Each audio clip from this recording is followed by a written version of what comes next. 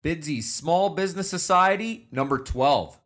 Thank you for joining us today on another episode of Bidsy's Small Business Society. I'm Rob Barasoff. Small business owners take you on their entrepreneurial journey and talk about their success as a small business owner. Connect with Bidsy's Small Business Society at bidsy.com and grow your business.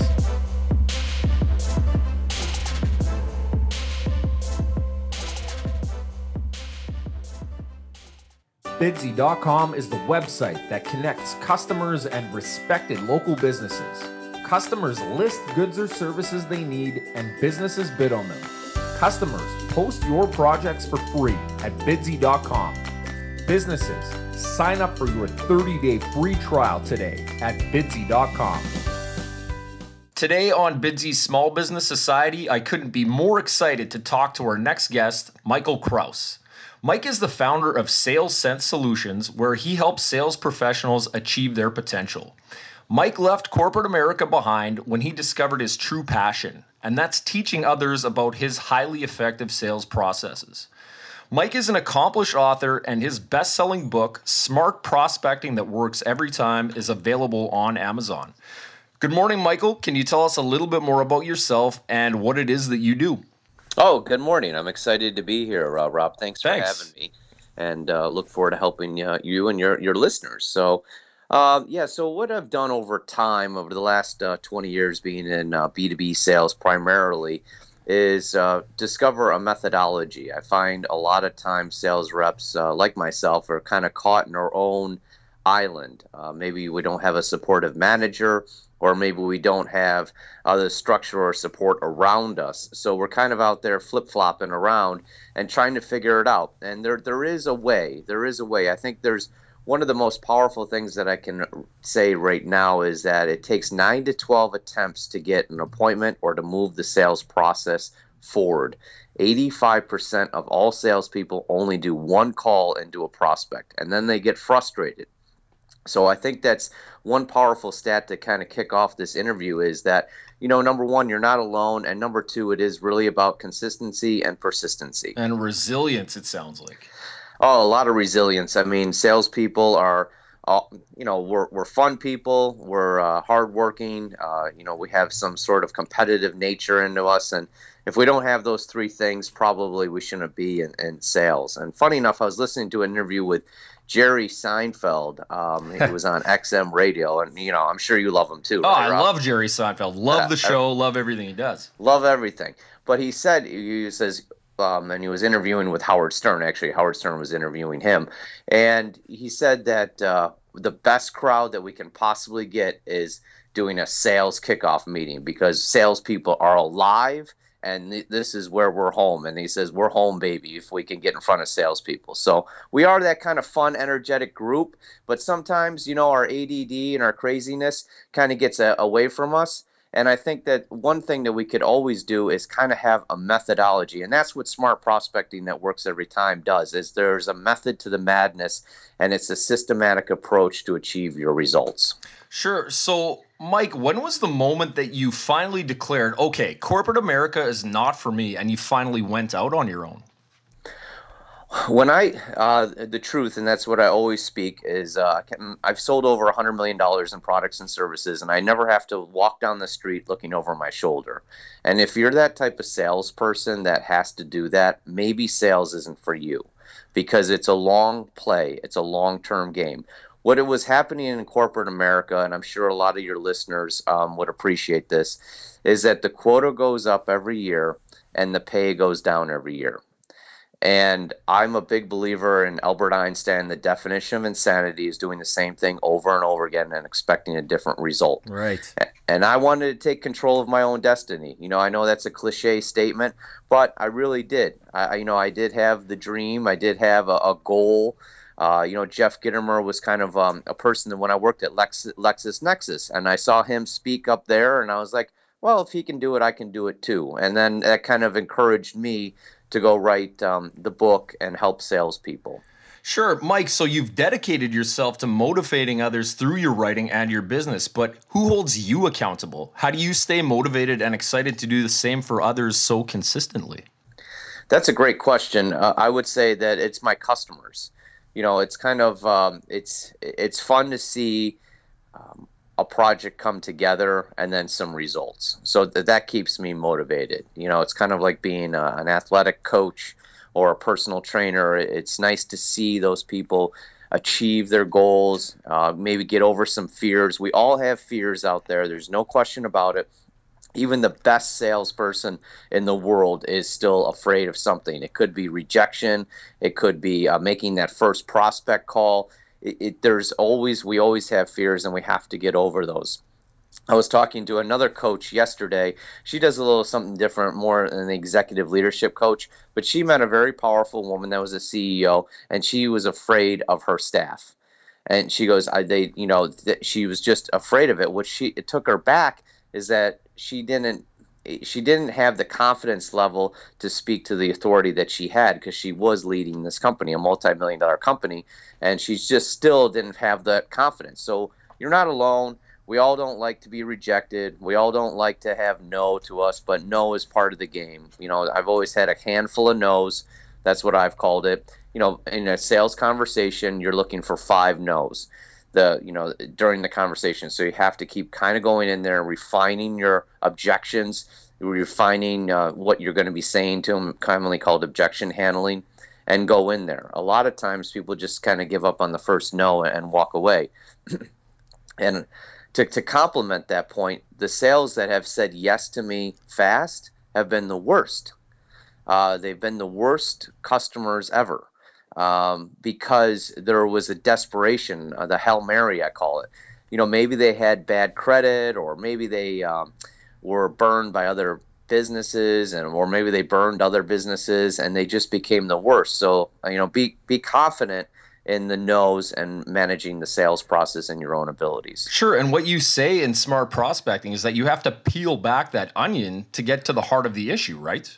Yes, you do. It's just no different than an onion. That first layer of the onion is you throw it away, and you have to keep going into the core of the onion, and you keep peeling back those layers so that you can get to the core matter. Because most of the time, we all walk around with this fake person or the associate or a facade, whatever you would like to call it, and then it takes a certain amount of questions to get to the truth. No different than an attorney does. I mean, if everyone was telling the truth and everyone was open and honest, there'd probably be no courts, right? That's right. I mean, everyone would be just, okay, yeah, I did it, and then that's it. But, you have to whittle them down. I call it the whittle. No different if you went out to the woods and you picked up a stick and then you sat down with a knife and you made that point sharp. It's not one cut. It takes many cuts to get that point to make a spear. And I think that's one of the things that a lot of us don't do, is that we just don't ask enough questions into the sales process. And that goes back to prepping. If you go into a sales call blind, you're going to be in trouble. Big trouble. One of my best stories is we were selling enterprise solutions, and it was a large pharmacy that this gentleman was calling in on. And he goes, so how's business? And then the guy goes, it was a CFO. He goes, well, obviously you don't know our business because we just had the worst plummet of our stock this morning. And then he threw him right out of the office. Oh, yeah.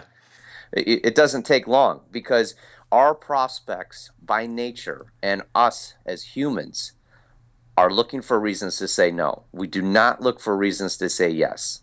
Our brain is not programmed like that. We're always saying no. And then we kind of think about it, and then we might say yes. So, sure, wading through those no's to get to that yes will be a challenge for any salesperson, for sure. Mike, what are some of the other challenges that someone is going to face on the road to becoming a sales professional? Are there any specific challenges that you faced on your own journey? Sure. Number one is don't go out there blindly. In other words, know where your prospects are. I call it spray and pray. So, you're kind of spraying your business cards out there, you're spraying all your information, and you're randomly doing things. I work a lot in the credit card business and merchant services specifically. And I say to the reps, I go, don't go down to the main street, okay? Because everyone and their brother has been down to Main Street cold calling. And more than likely, those merchants are going to be smarter than you. because they've had so much education by our competitors that you just won't be able to provide good service. So go where the fish are biting. No different than if you're out there fishing or hunting, you want to find those warm spots. So the best way to get to those warm spots is to look at your current portfolio. Go through the customers that have already bought service, maybe not from you if you're brand new, but maybe from your company, and get a general consensus of where they're buying. Are they in manufacturing? Are they retail? Are they restaurant? Are they realtors? Are they lawyers? Whatever the portfolio is, and that's where you want to stay in the beginning of your career. And then, as you mature and as your book matures, then you can go off and kind of play these different games. But definitely don't go out there and try to figure it out. Mike, you've enjoyed some successes from your younger entrepreneurial days as a small business owner to being a published author up until today. What does that success actually look like for you? What is the reward that you are working so hard towards? Well, the reward is, I think that everyone can do whatever they want. They just have to plan accordingly. I wanted to have a published book. It was a 4-year goal that took me 4 years to achieve. And all I kept doing was going to Barnes and Noble, and I was looking at the sales section, and I was studying all those people. And I said, what are they doing to get on this shelf? And I kept visualizing that, and I kept dreaming of that. And then I put a plan in place, and then I followed that plan, and I got on Barnes and Noble shelf, which was a 4-year goal.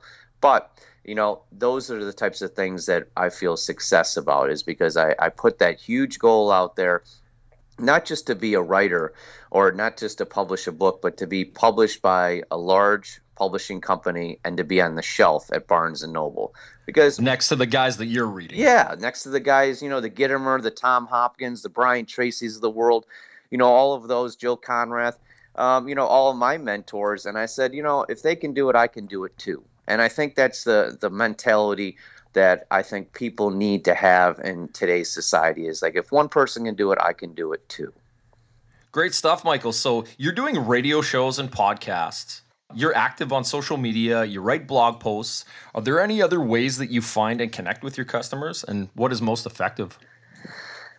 Last week I did 7 networking sessions. So I'm that guy that actually I practice what I preach. There's a lot of people that can write books and then they really don't go out and do it. I'm sure you can meet a lot of those, Rob, right? Absolutely. So anyways, I practice what I preach. I go on out to 7 networking events, so I'm very active in the community. I write in the Democratic Chronicle here, which is local, so I'm in on the Sunday's paper, so that gives me exposure. I send out a lot of handwritten thank you notes to customers or people I meet.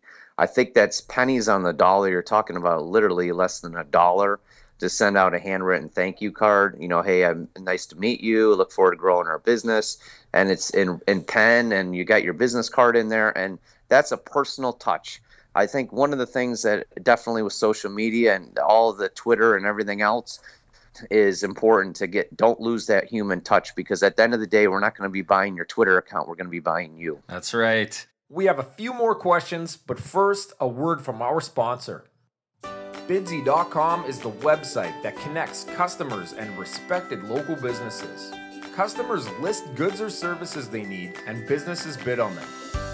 Customers, are you tired of scrambling on the phone, searching for someone to complete your project? Are you tired of tedious internet searches, trying to connect with a service provider who may or may not be available to help you with your projects? Try Bidsy.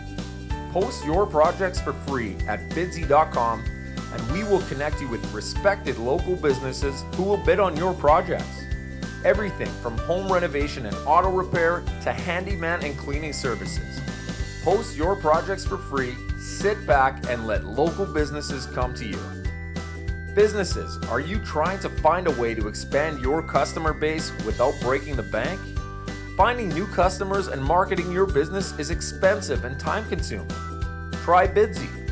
Bidsy notifies you each time a customer posts a project in your subscribed categories. Submit your bid, win the project, gain a new customer relationship.